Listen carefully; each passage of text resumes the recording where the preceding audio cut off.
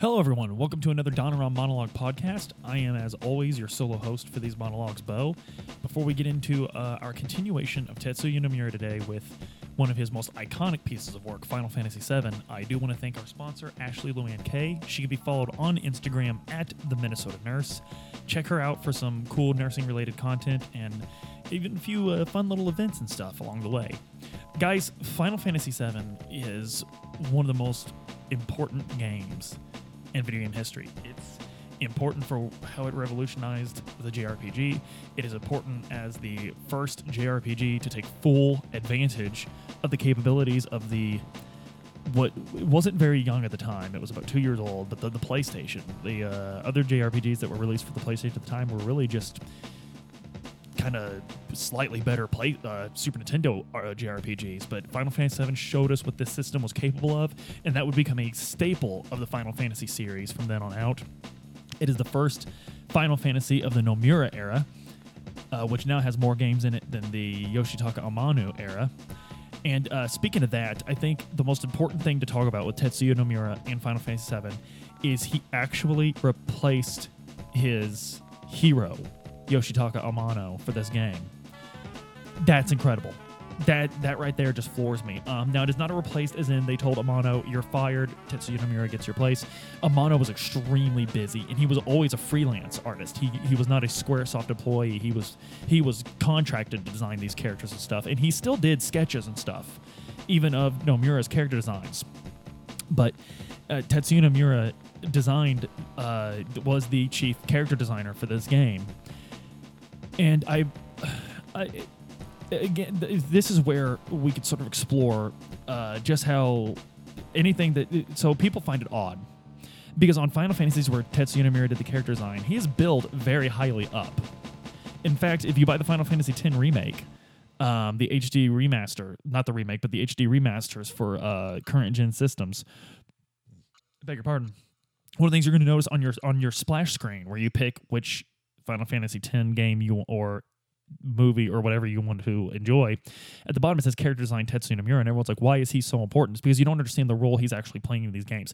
Yes, his title is character designer, but he had so much more influence than that. Part of his influence at Squaresoft when he started as chief character designer for the Final Fantasy series is he had impressed Hironobu Sakaguchi and Yoshinori Kitase so much that they were kind of his boy. Like, Tetsu was, as his friends call him, was very well known around the office as an idea man. He was an extreme, and he always earned his position.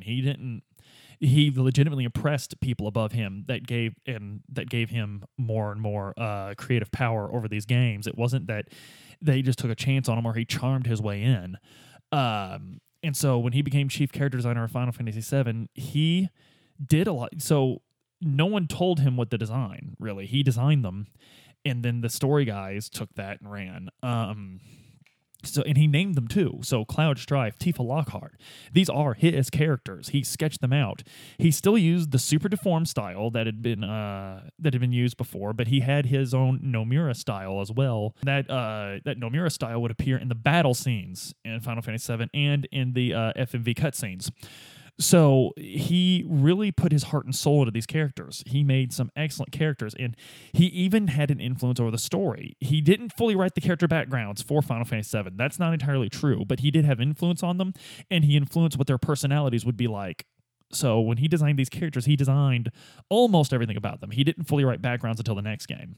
But so he also came up with the limit break system. That was his idea, to sort of revolutionize battle and make it a bit more different than Final Fantasy VI, because the very difficult position that everyone who worked on Final Fantasy VII had was outdoing Final Fantasy VI. And if you notice, there's a schism in Final Fantasy fans.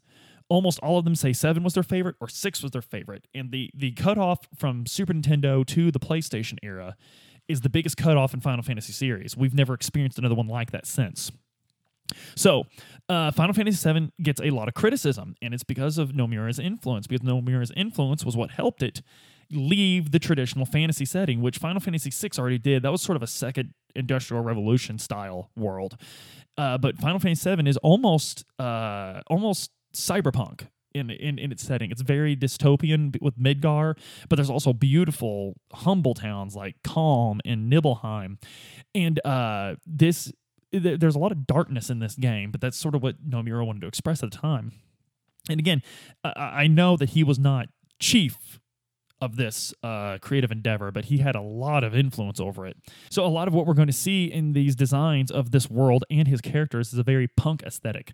Nomura loves jackets. He loves zippers. He loves baggy pants. He loves big boots, things of that nature. Even Aerith, the free-spirited, pretty character, is wearing combat boots. And the zippers wouldn't get truly ridiculous until Kingdom Hearts. There's zippers everywhere in Kingdom Hearts. But so in Final Fantasy VII, he designed every single one of these characters, and I just want to discuss a smattering of the characters just to sort of get things through real quick. And of course, the first character we need to talk about, a character that that Nomura is strongly associated with, is Cloud Strife. I'm not going to say that Cloud Strife is his favorite Final Fantasy character that he's ever designed, but he was probably one of the first ones that he was super proud of, I would guess. Cloud Strife is known nowadays as the Wolf. In fact, on his Twitter, which he's very inactive on, Tetsuya Nomura is not a big Twitter guy. He would much rather let his work speak for him than to speak directly to the masses. But he did release a sketch on his Twitter one time called The Wolf and the Lion, which was Cloud and Squall from the next game, Final Fantasy VIII, standing back to back. So we have Cloud Strife, and he's the main character. He's brooding, and he has a very sketchy past because, as we find out, he doesn't fully remember it. And it might not be his that he's remembering. And this leads to another character, Zack Fair. And we'll get into Zack a lot later.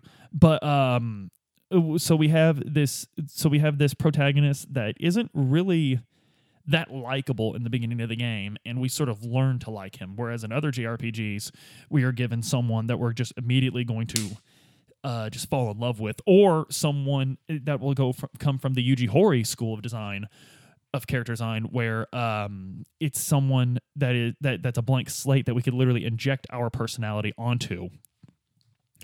So with Cloud, to complement that sort of scattered past, we have Tifa Lockhart, who was Cloud's childhood friend. We're going to find out a lot more about that later in the game, but for now, Tifa sort of grounds Cloud in reality. Tifa is a sort of more, she's almost Cloud's conscious in the beginning of the game. She influences him to do the right thing and leads him to doing the right thing and things of that nature. Her along with Aerith. Now, both of them acting as sort of a conscious, sort of a prodding, putting a personality on Cloud.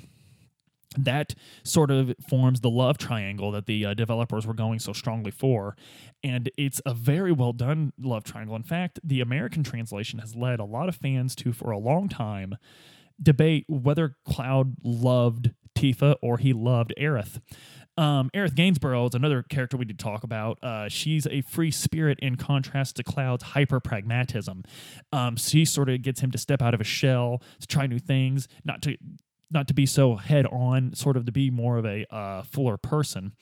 And it's something I want to bring up before we go any further. Yes, it does sound like these women were designed just to influence the main character, and in the original game, that's probably true. These female characters were made just to make a male character more complete, and that does suck. That does. It was 1997, but I think by the time we get to the remake, Tetsuya Nomura was smart and savvy enough to see that is not 100% acceptable. We don't want that. And he made more complete characters. But for the meantime, working within the confines of the culture of 1997, I think he still, even though that was the point to these two characters, I still, and I want to believe, I can't say this, but I want to believe that had more to do with the fact that he's the main character of this video game and he is the player. And so they're sort of helping piece the story together through that way. But it is a criticism I can't fully dismiss, not in good conscience. But so we have this and as a child, I would participate in these. Which one did Cloud really love? But I think as an adult, it's clear to see in the original game that he actually loved both of them, because we know by the time we're adults that life isn't always so simple. And I think Final Fantasy VII was more in tune with showing us that relationships aren't so simple. At a time when this would have been unheard of in a JRPG to do that.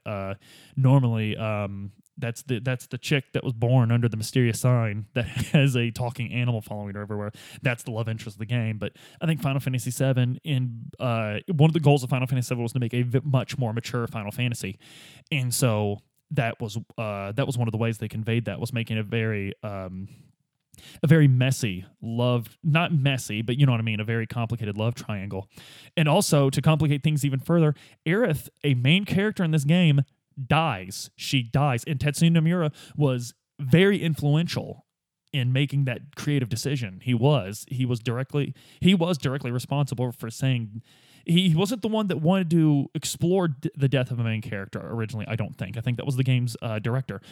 The overall director, but Tetsuya Nomura absolutely was directly influential in saying Aerith, and that is still one of the most iconic scenes in a video game ever. Period. And it certainly shocked the players because we were leveling her up. Everything said she was going to be around forever. We were buying her equipment, that sort of thing. We had a lot more game to go. This was the first disc. We had plenty of game to go. And then that happened, and it just sort of rocks your entire world. You're just absolutely flabbergasted. And I think that's one of the ways he really showed us a lot of his chops as a creator. And one last character I want to talk about that he designed for this game, Sephiroth, the most iconic Final Fantasy villain ever. I'm sorry. I know a lot of old schoolers want to say it's Kefka. I think Sephiroth is far more popular and recognizable. And Sephiroth is a great villain, in my opinion, because one thing I love about JRPGs, they don't bother a lot of times with a relatable villain. I think the relatable villain, I think the MCU approach of making the villain to where, is he the bad guy? I think that's lame, because in real life, villains aren't relatable. I don't relate to Adolf Hitler at all, and he was a very, very real villain. I don't relate to the leaders of the Confederacy at all. They were very real villains. These aren't relatable people. These are power-hungry, megalomaniacal people. And so with Sephiroth, they don't dance around the fact that he's a madman, much like Kefka before him. But Kefka actually had sort of an almost sad story in how he became a madman, and Sephiroth does too. It's not that we can't feel bad for these people, because there should be some sort of sympathy for these villains, because that makes it all the more better that they're so wicked and vile. But Sephiroth, it's his direct connection with Cloud that makes him so distinct. It's not really his goal. His goal, yeah, sure, but they didn't make it personal with us by making him relatable. They made it personal for us by making it relatable to the main character. He is a huge part of Cloud's life, a huge one. Everything about Cloud, we'll find out later, literally everything about Cloud is because of Sephiroth. And that connection, that influence that Sephiroth has over him, whether it's negative or positive, which it's overwhelmingly negative, but there's a little bit of positive there too. Sephiroth was Cloud's hero as a child. Maybe. We'll find more about that later in the game, and I don't want to... I know the game, I did tell you that Aerith died, but there's a lot of subtlety in this game that I would like you to experience for yourself if you haven't played it, so please go and do that. But, so Sephiroth, it's his direct relationship to Cloud that makes this character so memorable, and makes these vile acts, like the murder of Aerith, because he is such a part of Cloud's personal life, and Aerith was such a part of Cloud's personal life, and he killed Aerith for a lot of reasons, but one of the main reasons he did it, as he explains right after he did it, was to get to Cloud. He's a brilliant, brilliant villain. He's one of the best villains in video game history, much less JRPG history. And a true stroke of Tetsuya Nomura genius, absolutely. And visually, personality, story, he is 100% Tetsuya Nomura in more ways than almost any other character in this game. Guys, if you haven't played Final Fantasy VII, I strongly suggest you play it. It is a showcase of Tetsuya Nomura's genius, and it was the time that his superiors had given him the most power over a Final Fantasy game. Their flagship series, their first game to come out for the PlayStation, the game that they risked turning their backs on Nintendo for. They had a lot riding on the success of this game. And they did a little bit, and though Tetsuya Nomura had proven himself, they did take a gamble, putting him in such a high position in this game. And the fact that it paid off so well explains so much of his influence on these later games that we're going to talk about for the rest of this week and all through next week. So guys, If you want to talk a bit more about how amazing Tetsuya Nomura was with his work in Final Fantasy VII, I would love to talk to you more. Leave some comments on the YouTube. Click that Discord invite link. Join us on Discord. Hit me up in the PlayStation channel. We'll talk about Final Fantasy. Flood it. Make it so bad that we have to make a Final Fantasy channel. We'll talk to our guys and have that done. Guys, the Patreon's still live. We're pumping out exclusive content for that. You're going to love it. The links to our merch, the shirt, the book, all that can be yours. Just follow those links. And guys, lastly, before I go, please check out our friends on the Rally Network. None of us are stepping on each other's toes. We're all covering different subjects. Please don't be afraid to give them a listen, give them a like, and because that's doing a favor for us even too. So guys, tomorrow we'll be talking about Tetsuya Nomura taking even more control in a game. No, I don't want to say control, but taking even more responsibilities. That sounds a lot better. Yeah, in a game. We're going to be talking about Final Fantasy VIII.